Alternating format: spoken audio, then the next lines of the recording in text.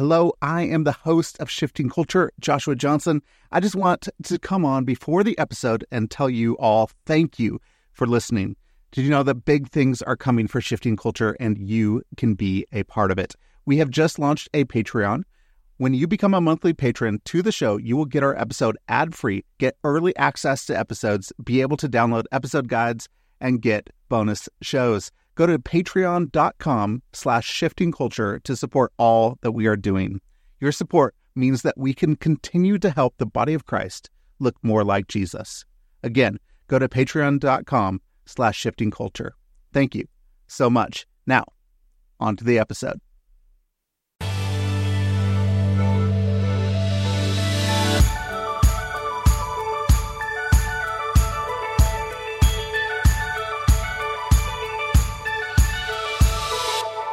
Hello, and welcome to the Shifting Culture podcast, in which we have conversations about the culture we create and the impact we can make. We long to see the body of Christ look like Jesus. I'm your host, Joshua Johnson. Go to shiftingculturepodcast.com to interact and donate. And don't forget to hit the follow button on your favorite podcast app to be notified when new episodes come out. And go leave a rating and review. It would help us reach new listeners. So thank you very much. Previous guests on the show have included Sarah Brule, Lisa Rodriguez-Watson, and Mark Baker. You could go back, listen to those episodes, and more. But today's guest is Beth Paz. Beth has dedicated her life to mobilizing young people to be the next generation of leaders to live out the gospel and join God's mission of justice and righteousness. Beth has been involved in InterVarsity and a variety of ministries, preached across the nation and around the world, and she co-founded the Preacher Academy, which is an online synchronous seminary-level learning community for developing female preachers. She currently pastors at Lake Avenue Church and lives in Pasadena. We have a beautiful conversation around celebrating through grief, moving into the neighborhood, doing some cross-cultural work in Fresno and the United States, and her journey through the valley of grief and desolation during her divorce. And finding Jesus, the one who suffered, was with her through it all. It's a beautiful story that I felt privileged to be witness to. So, enjoy my conversation with Beth Paz. Beth, welcome to the podcast. I'm so excited to have you on talking about your journey. So welcome. Thank you so much, Joshua. Great to be with you today. I'm excited to have this conversation together.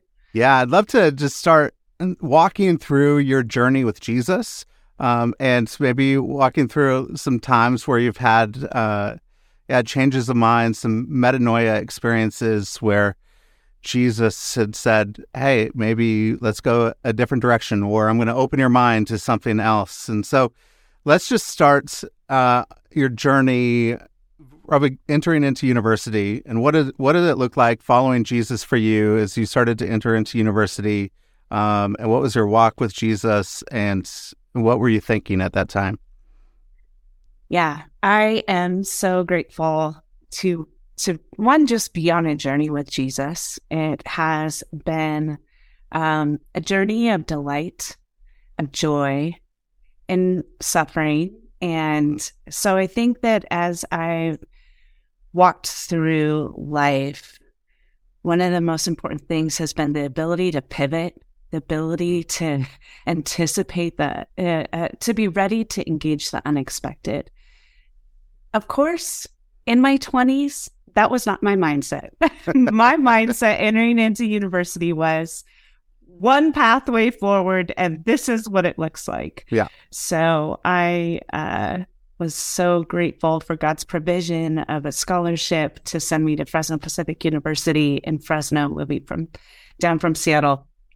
I entered university with this idea of becoming an overseas missionary, that I would be able to share that love and joy of Jesus that I had received as just early in my life, that had continued to grow through church, and that now wanted to find expression in my vocation. So I studied English and intercultural studies, and I started traveling. I studied abroad in Lithuania.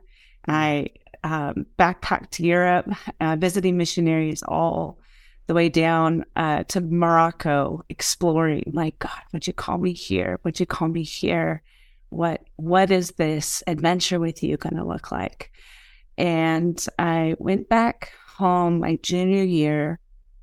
After some of those travels, I entered into an urban ministry internship. It was focusing on biblical community and justice and leadership. And I thought, oh, this will look good on my resume. Like this will be an addition. And it was actually the kind of internship that flipped my theology. Whereas primarily I'd been raised with a view of God as one who saves our soul and can't wait for us to be in heaven. This internship, the foundation came alive to me of God's heart for justice and our world and our heart on earth that was created very good. Psalm 97 came alive to me. Righteousness and justice are the foundation of God's throne. And I felt like I had been raised with the righteousness of God and not the justice of God. Yeah. So bringing together those was a pivot in my understanding of faith, of God's heart, and ultimately this career pathway that I had been on. So at the end of that year, it was this conversation, God, do you want me to go back to Lithuania? Do you want me to go to any other country? It was like, yes, I would go there. Yes, I would go there. But what I knew God was saying was, would you stay? Would you stay in this community that is seen as the margins of Fresno, place described by others as high crime and high poverty? And why would you live in that place? To saying this is a place of beauty, culture, and where righteousness and justice need to flourish on earth. And so I said, okay. And that was one of the big turning points of creating more openness for God's leading in my journey rather than my own. Well, if you're looking at righteousness and justice go hand in hand and they're mingling together, if you had it separated in the past, what does it look like separated, righteousness and justice to you? And then what did it look like mingled together that they are working in tandem? Totally. It was this understanding that that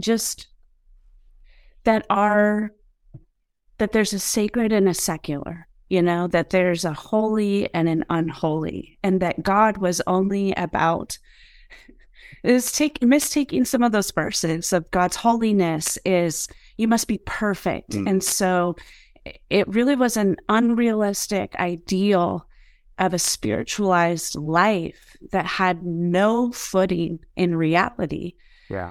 And so it was a divorced spirituality of like my soul and body. And when I found in Hebrew, it's tzedakah and mishpat. And those two words are held together throughout Old Testament justice and righteousness. And it's the idea of living in right relationship with all people with the forefront of equity in mind. And so when I now am thinking about faith and the call to be a disciple of Jesus, I remember studying in Matthew where it says, seek first the kingdom of God and his righteousness, and all this will be added. I was reading in a Spanish Bible, and it actually said, seek first the justice of God. And I was so confused.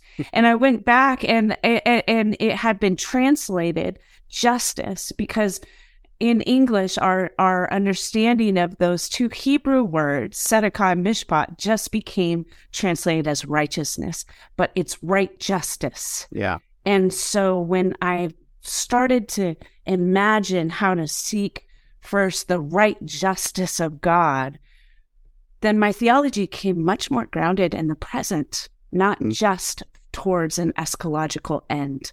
Yeah. And so what did it look like? It meant moving into the neighborhood, like John 1. Mm-hmm. The word became flesh and moved into the neighborhood, says the Message version. And so I lived in downtown Fresno, and my neighbors, I got to know them and their joys and their struggles. And yes, our neighborhood had its share of really terrible things, but you look for the beauty of people and culture, and you look for the intersection of how to live out loving your neighbors, mutual transformation, of becoming a person who sees not just the problems, but the assets of a community, and working towards the fullness of life, that abundant life that doesn't just say it's all about your soul, but the abundant of life that says it's for the here and now. Our God is so powerful, so good, that it's absolutely about transforming the earth with his glory until heaven meets us and is transformed for all eternity. So as you were walking, as somebody came from the outside into this community, moving into the neighborhood, you're seeing something brand new. You're a zealous young person who wants to take on the world. What are some things that you started to learn as you actually were living and working and walking alongside others within community? Absolutely. So I had by this time gotten married. I was married cross-culturally to a Latino man, and the neighborhood was predominantly Latino. And I reached out in the way that I knew how to do as a white woman with baking. And it was Christmas, and I was going to get to know our neighbors. And so I did what I do at Christmas. Let's bake all the cookies and let's give them out. And at the time, my husband was like so embarrassed by this. He was just not on board. He's like, people are going to throw those cookies away. They're not going to know what's in them. You know, like all this happened. So I was like, no, like everyone loves cookies at Christmas. So I got our nieces and nephews. We did a big bake. And then I was like, nobody can resist cookies from children. So like the kids would like go up to the doors. He is walking behind with his hood over his head. Like, you know, like, oh, I'm not part of this group. Well, let me say, he absolutely came around when on Christmas Eve and Christmas Day, our neighbors came in force with tamales. Okay, so he repented. And I think the lesson is, I know that in that context, I had incredible amounts of privilege as a white woman with education, with linguistic, full knowledge of English without an accent. These are things that that I had to be aware of and know. But if I pretended to be anyone who I was not, that would be worse. And so I came, I hope, in a posture of humility to learn from my neighbors and to get to know their understanding of God and life, their struggles and their joys. And we ended up having, 10 years of amazing ministry relationships. We'd throw mariachi bands for Mother's Day and posadas at Christmas, joining them with different neighbors in their ministries. And it was just a beautiful expression of struggle, but celebration. Latino culture really taught me celebration in the midst of grief. Yeah. And I think people who live in our community with that constant grief and marginalization find ways to express the beauty and goodness of God. And that was something that I will always cherish from my time living there. So what did what did you learn from that? Because I think some people going through grief and hardship and difficulty, they put on a happy face, or they cover something up. But what was it of celebration in the midst of grief that actually helps bring you through, or bring people through, instead of just covering it up and not dealing with the grief? There was a night that we threw a potluck. I believe we had done a Zumba class for women in our backyard. And I think that we were ending the series of Zumba classes with food, of course. And we had this, we had a whole fiesta, and it was over. It was dark. We were cleaning up, and I'm like a straight lace, like, let's get this place shipshape. Like, let's wrap up the food. Let's sweep the floor. Let's take out the trash. Party's over. And I would just go to work cleaning up.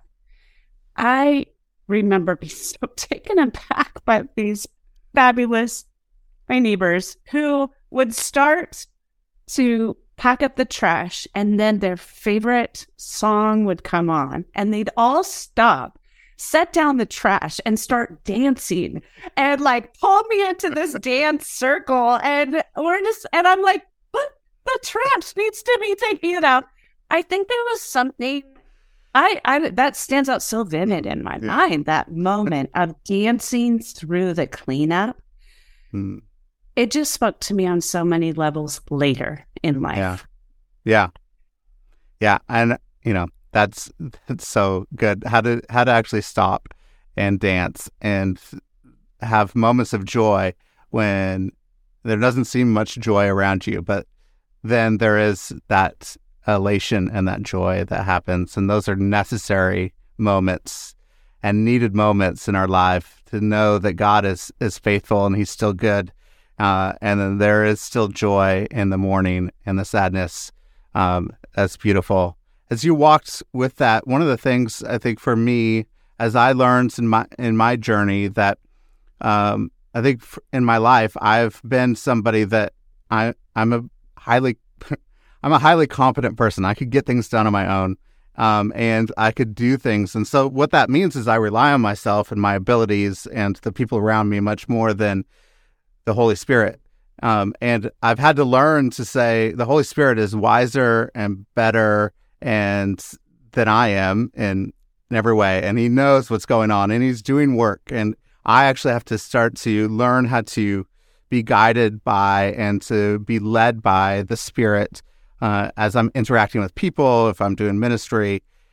Where did that come in for you? How did you figure out a place where the Holy Spirit needs to have a place in what I'm doing, or else it's not going to be as effective or full of life? As I continued to be a director for the urban ministry program during this time, I had been raised and grown in a theological understanding of like women are not, permitted to preach. And so the ministry placement that I found was in the parachurch world. Yeah. I was a director. I was a Bible teacher. I was discipling students, college students from across the several cities. And I really was thriving in this area. I started dabbling a little bit in seminary because it just felt like there was more. And it wasn't, I started a master's program in leadership because I thought, okay, that's what I'm doing. That's who I am. But it was lacking. It was just lacking. I sat down with a female professor. After listening to me, she said, Beth, you want more. You need more theology. You need the depth of pastoral care and counseling. You are ready for this. But it takes you naming the fact that you are a pastor and that you are ready and called to the work of ministry in leadership and in the pulpit. And it was a pivotal moment for me in that I had to name and confirm within myself what the Spirit was already doing in me. Yeah. I had to meet and agree. It's really interesting that so much of sin is defined as pride and rebellion against God. I think especially, I'm going to say for women, that the self-denigration of feeling like we are other than or less than is also a sin. It's on the other side of the spectrum from pride. Yeah. I never considered that I would be in rebellion against God because I was not aligning with the Spirit by stepping into the fullness of God's call in my life.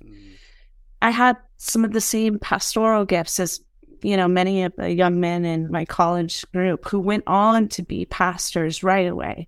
Whereas it took me a detour of about 10 years until I started that Master of Divinity. That, I believe, was following the Holy Spirit and allowing myself to match and hear my deep gut saying, yes, it is good and right for me to step forward and develop the call and the giftings that God has given me to preach and to lead. So for myself, the Holy Spirit was always whispering, but it was a lot of my own sense of inadequacy before I stepped into the fullness of God. And that took some incredible mentors. It took some incredible opportunities that helped me begin to gain confidence in actually following the Spirit. I had been listening, but there's a gap between that listening and doing. Yeah. So I think that's important. If we see people that have that on them that actually don't know how to lean into what the Spirit is actually doing within them, say we have women out that have said, hey, I'm not qualified, I can't do this, but the Spirit is doing that work in them. How can we come alongside people and call that out and help them step into what the Spirit is doing and actually start to accept it and say, all right, I can walk in to this area and I can be who God created me to be and utilize the gifts that He has given me? Yeah. There's such there's a wide view in the church from complementarian, egalitarian to say what and where is the role of women. So I wanted just like the theme of this podcast is journey. I only have been on my own journey to that, and I felt my own resistance and have walked with a lot of folks. I was entering into a new ministry context. I've had several people here say, I don't believe in women in the pulpit. And I could feel offended, but really because I myself was in this own journey and say, thank you for sharing that with me. If you'd ever like to have a conversation, I'm grateful to process with you. I'm not trying to convince you. Yeah. And I say this because it's not just men, it's women that also feel their own resistance. And so it's been a place for me of both wanting to empower and speak into. I was really helped when a mentor of mine, after heard me preach, came up and specifically said, Beth, you have word gifts. Naming is a very powerful thing. Yeah. You think of all the ways that the Lord names us. You are my beloved. You are the bride of Christ. You are just a broken pot. You are just a shared pot with this beautiful light of Christ within coming forth. It gives a sense of purpose to our journey. And so naming has been very powerful in my life. Yeah. And that's part of what I hope to do is I've launched the Preacher Academy. It is a program online, 5 months, but it's a community. Confidence is built in community. It's not built alone. And of course, this skill set is very important. And so as women, sometimes we're just expected to get up into a pulpit and just be brilliant, but we haven't been given places of practice before. And so creating opportunities for women to embrace and find their voice and find their craft of preaching is really important. So I've had incredible mentors that have made space for me at the table, that have kept me at the table, that have offered me their pulpits, that have breathed words of encouragement.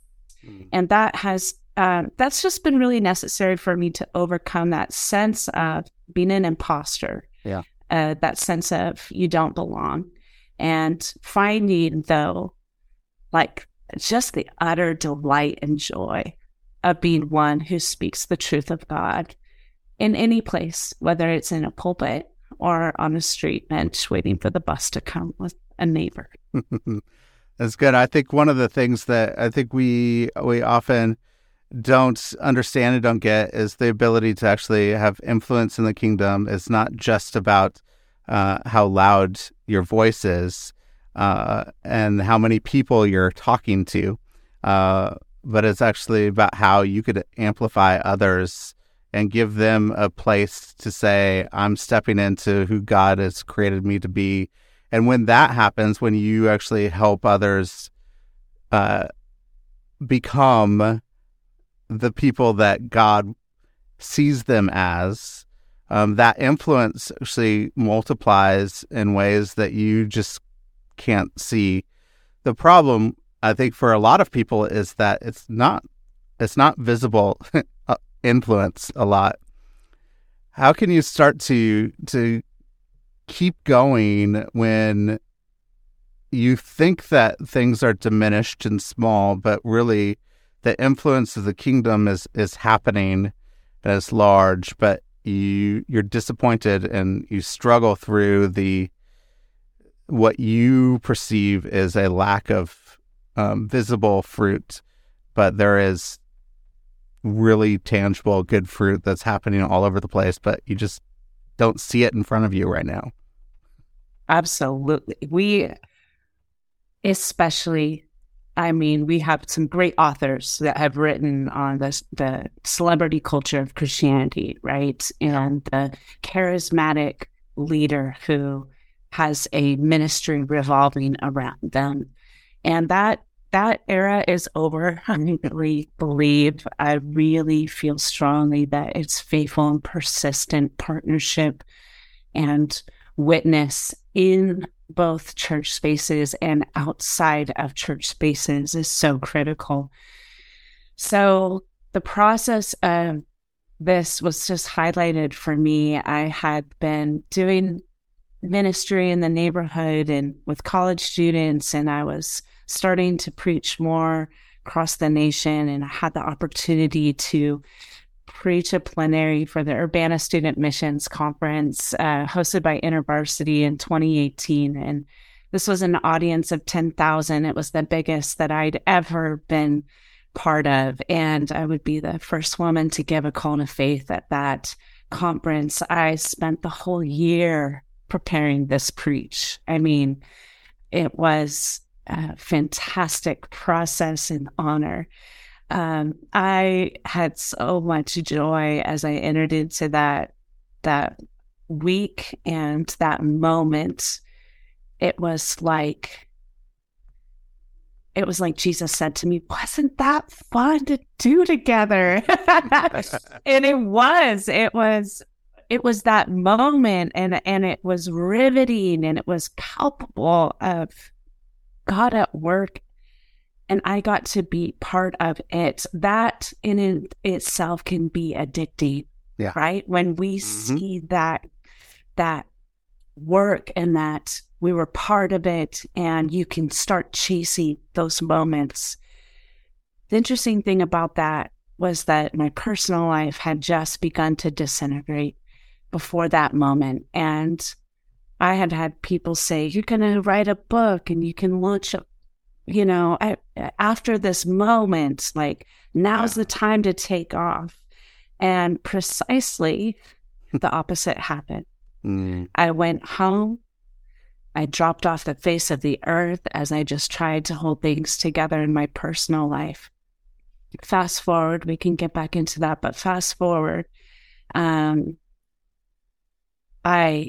the end of that year, I was removed from ministry altogether, and I became unemployed for the next 19 months. And I lived outside of the States in a very remote, small place of the earth. And I remember having a crisis. A part of the crisis was that identity as defined by others, as what you do, as by the fruit. And it was a laying down on the altar, and it was a relinquishing one thing after the other of saying, the Lord doesn't love me anymore because I preach to 10,000 or because I'm not preaching to anyone. Yeah. There is no thing I could do to be held more in the presence of God. There is no thing that is better than the other thing. It was my own mentality. And so the becoming process of going through the wilderness and being stripped of those identifiers of success is, I think, pivotal for any person. It can come in many forms and practices, but the end result leaves you saying, Christ within, the hope of glory is it. Christ within.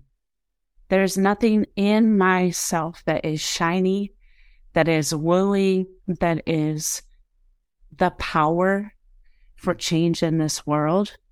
Yeah. It is the presence and beauty of Christ. And that is what I have the privilege to carry. And becoming less of me and becoming more of the vessel where that light shines through has been my prayer as I've moved through that crisis. What a beautiful place that God has brought you to, that it is Christ within, and that's the glory, and that's the place that you get to see his faithfulness through it. But going through crisis and grief and being stripped away of things and going through a wilderness time where you don't have anything, you have nothing, is very painful, is very hard. And I imagine I'd love to just walk through a little bit of that crisis of what it looks like to say, why God, or whatever you were saying in the midst of it. And what did it look like for God to lead you through the wilderness? And sometimes I don't know. Let's go through it. I just imagine if I'm in that place, I'm fighting, and wrestling with God. And it's not an easy journey. Absolutely. Nobody wants to be in need of a miracle. Mm-hmm. We hear a lot of testimony on the other side, but nobody wants to be in that place of being desperate for a miracle. I was beginning to feel desperate for a miracle. I felt like my prayers were not being answered. My marriage was unraveling and had gotten to the point of crisis.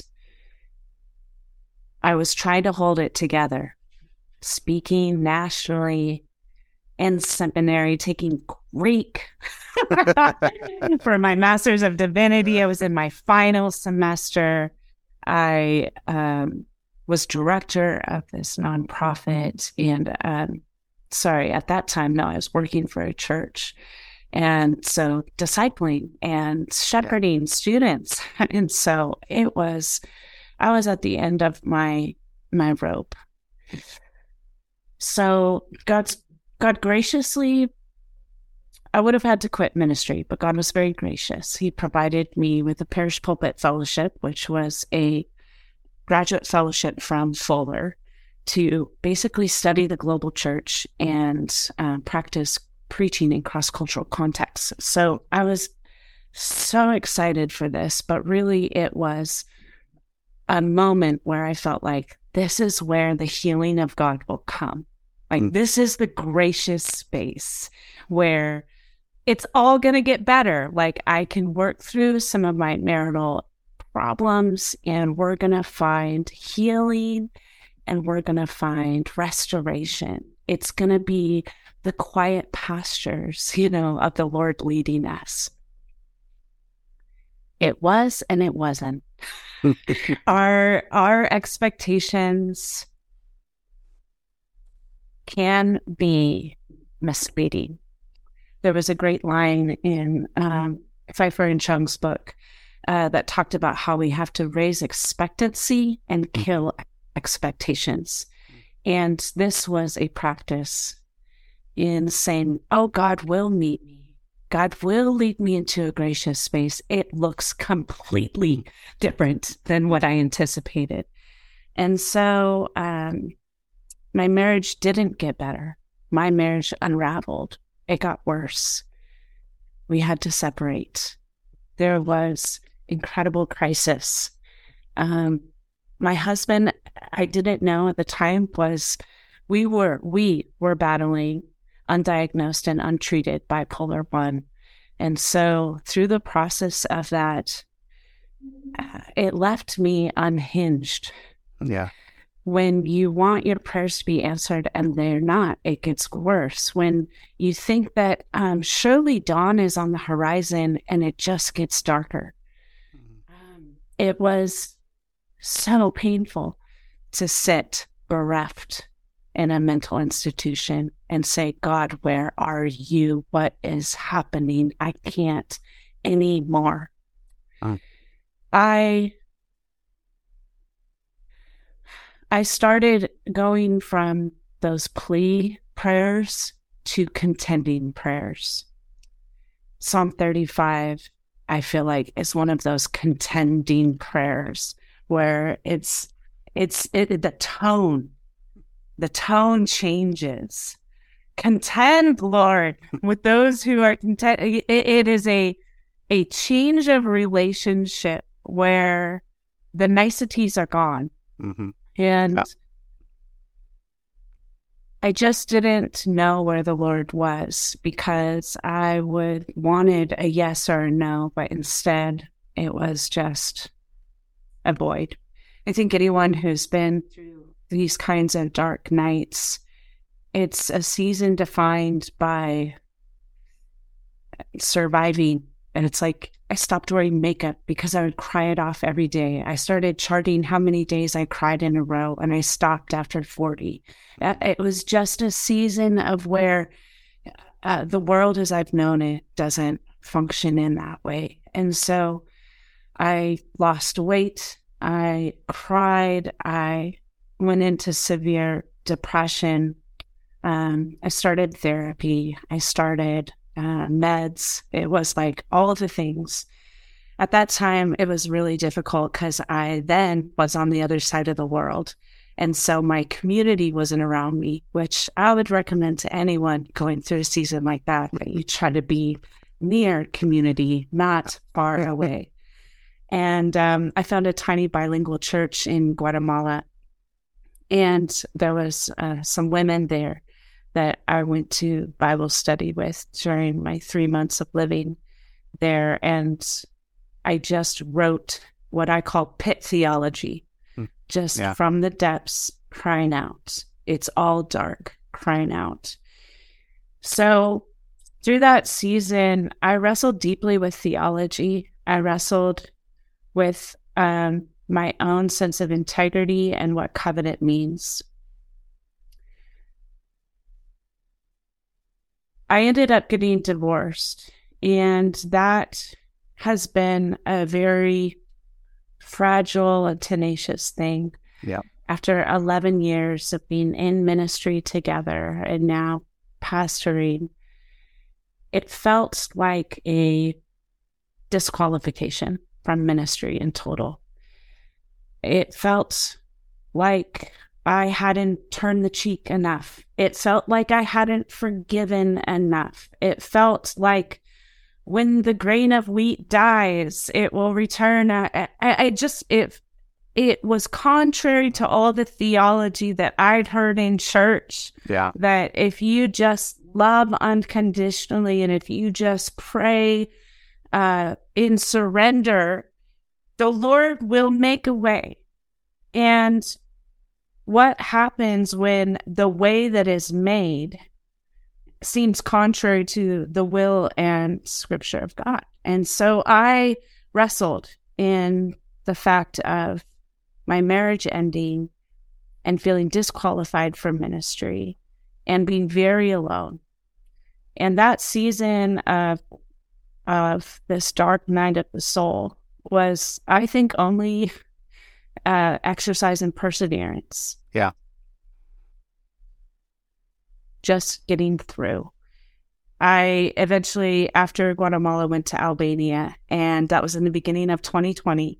This was the second part of the fellowship, and that was really the place of the working out of this with Jesus. I went for hikes every single day, and as I lived in this remote area, I had gone there to teach a Bible class. The weekend of the class, COVID-19 erupted in Italy. The borders all over Europe were closing. Fuller said the fellowship is over. Come home. I'd rented out my house for the year. I didn't know what to do.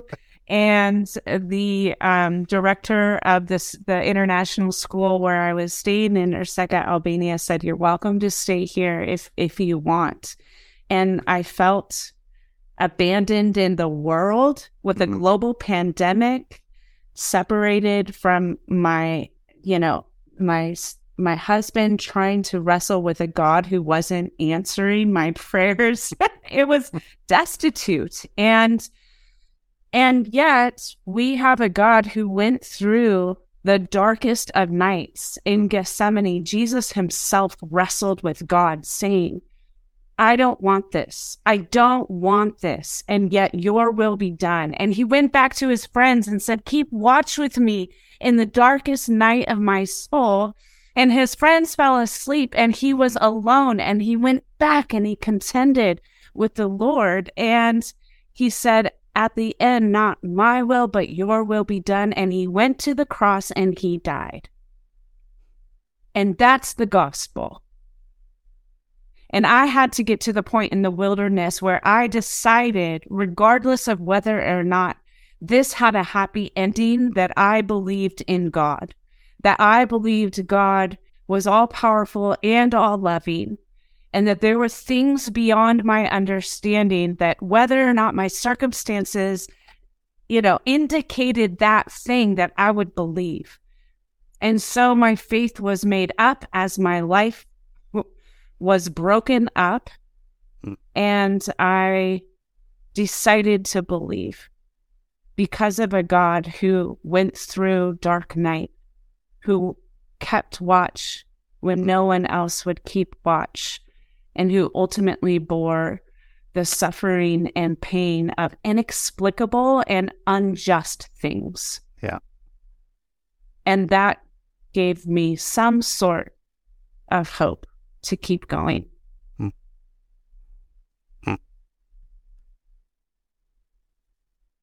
All it takes sometimes is just that sliver of hope, that little piece, so that you can take that next step, that you can say, okay, let's try again tomorrow. I know that you have been there, and I, just contemplating the world in which they have started to worship deities who actually have not been in that dark night of the soul, that have not been to the point of death, have not been into the greatest crisis that you could ever be in. But serving a God that would come and do that and be with us in the greatest crisis we will ever face, and actually suffer more than us, it's quite extraordinary. And the way that you actually got a little bit of a taste of that some people don't which I don't know, I would say, how did that change your relationship with Jesus going forward when you know that he is somebody that was going through some really difficult things as well?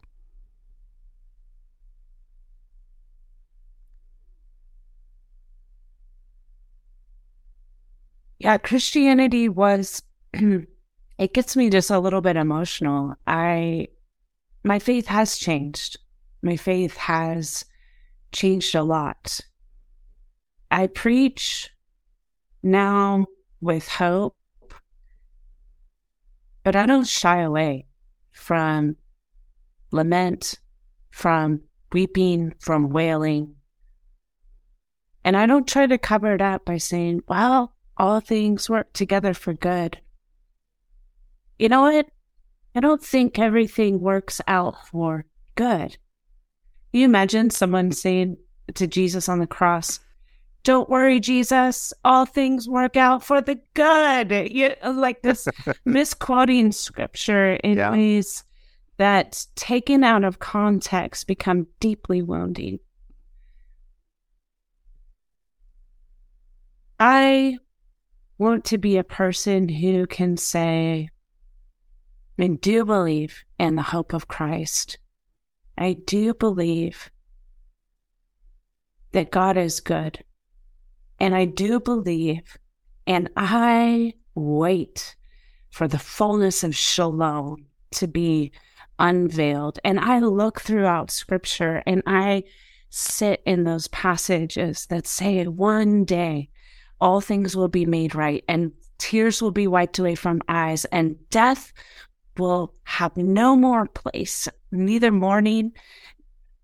It is the thing that sometimes makes me tick and keep going, is the beauty of restoration and redemption. Mm-hmm. In the meantime, I have so much more room for mystery. Mm-hmm. I can hold space for mystery in my faith. And as my good friend shared this weekend with me, in holding mystery, we actually create more room for awe. You can't have one without the other. And so in the mystery of saying not all of my questions are answered, and the mystery of not knowing why some people's prayers are answered and other people's are not in the way that they want them to, I found that I can hold space for saying, I don't know, and I may not know, but I also have more space for the awe of things that are beautiful. And we don't have an answer for why they're so beautiful. Yeah. It's just like if we try to you can't selectively numb feelings and emotion. If I try to numb out my pain or my disappointment, I'm going to numb out my joy and my laughter. And so I choose to live heading them face on.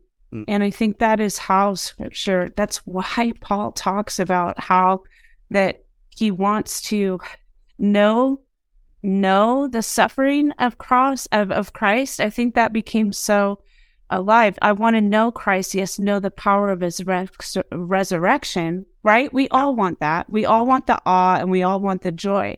But it comes with this, and participate in his suffering. And so we have to hold those together in order to get to the good part, which is that becoming like him in his death, so somehow I attain to the resurrection. It's a holistic gospel.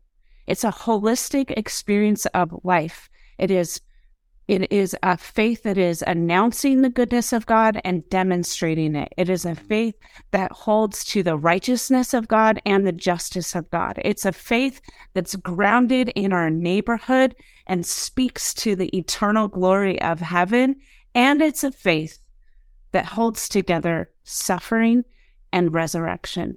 And that is the embodiment, the integrity, and the beauty, I think, of being a follower of Jesus Christ. That's beautiful. Is there something, if somebody is listening and they're going through this place, this dark night of the soul, this crisis time where they are crying out and they don't hear anything and there's nothing there, what are some things that you would like them to know? I know that there's people listening because there's people in my life right now that are going through that. And the pain is inexplicable. And there really are no words. So really, I would just start with a hug. Yeah. I would really just start with a walk and maybe noticing a few of the flowers that are blooming. And maybe you can't even feel the beauty of the world right now. And probably you can't feel the joy. And probably it doesn't feel like there's a reason to keep living. Hold on. Take the next hour. Breathe deep. I do believe that there's a way through, but there is not a way around. And one of the verses that spoke to me so much through this time was in Hosea. And, Hosea has his own story, which is a little bit crazy. But Hosea also speaks about this experience of being totally broken and getting through. Come, let's return to the Lord. He has torn us to pieces, but he will heal us. He has injured us, but he will bind up our wounds. After 2 days, he will revive us. On the third day, he will restore us that we may live in his presence. It's a 3-day story. So you're in the death, in the waiting, and in the resurrection. So if you're in the death, hang on, you're in day 1. If you're in the waiting and the weeping, hang on, you're in day 2. Let us acknowledge the Lord. Let us press on to acknowledge him. As surely as the sun rises, he will appear.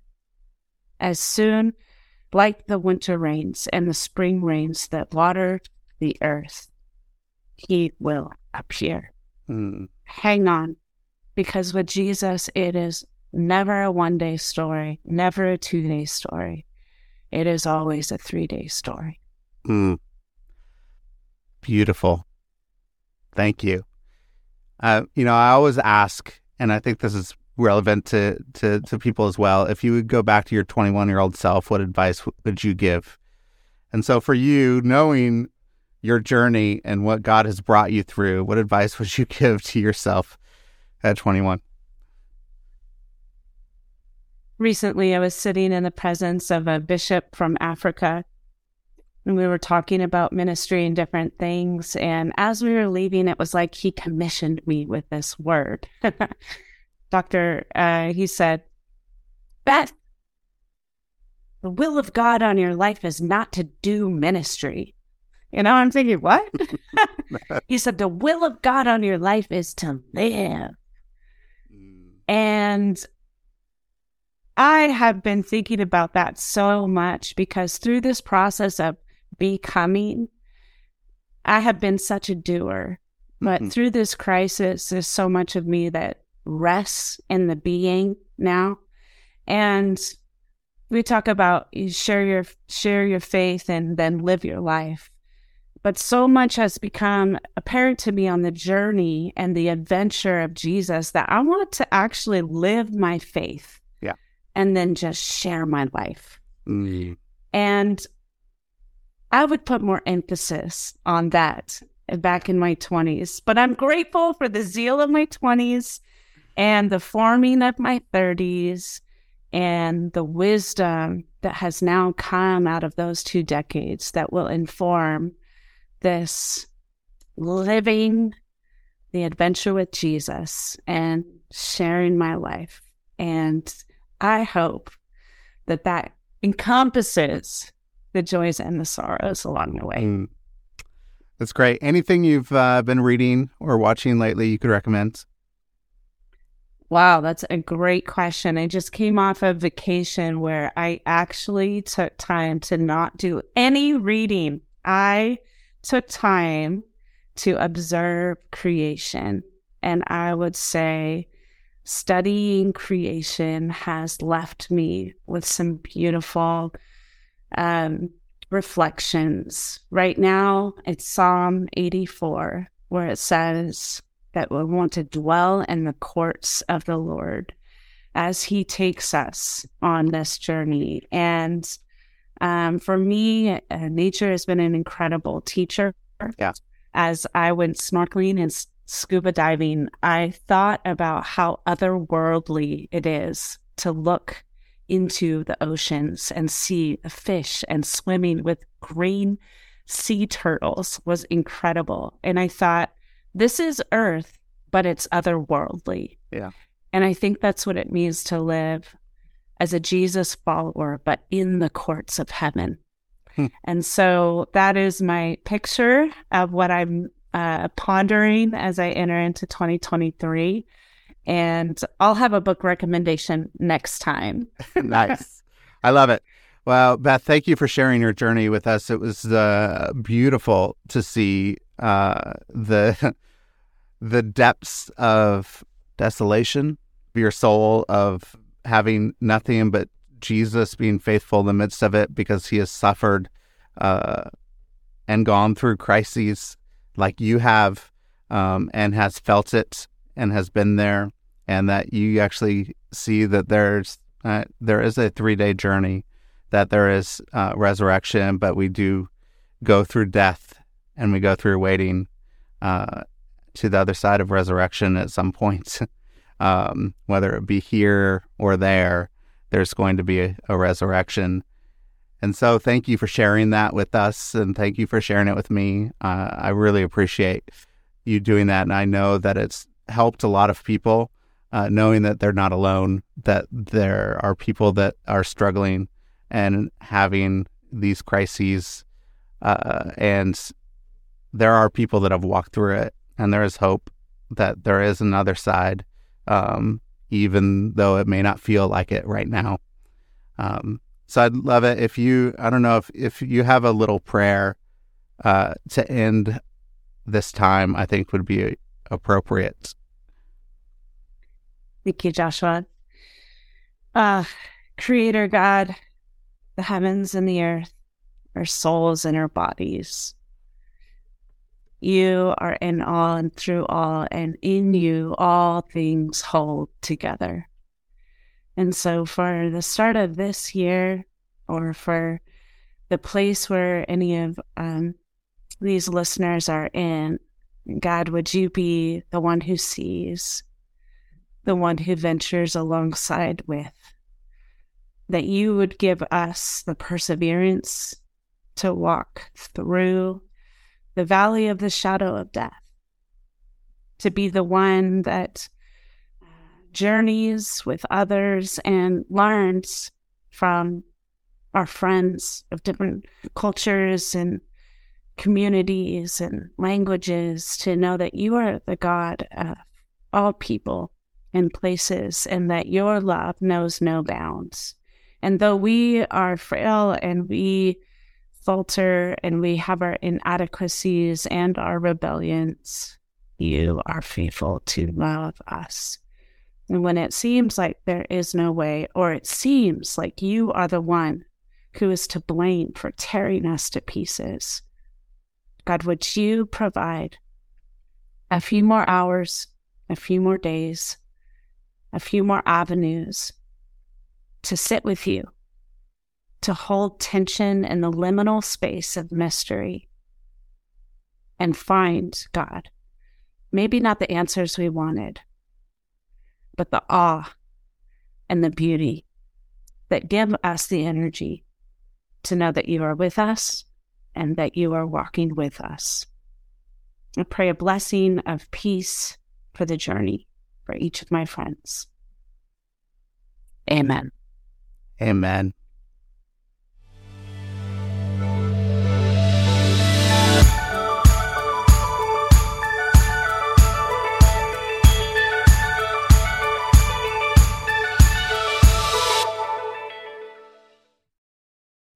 Thank you so much for listening to this episode. If you want to see more episodes like this, go to patreon.com/shiftingculture and become a monthly patron of the show. You can help us produce more episodes so that we can see the body of Christ look more like Jesus.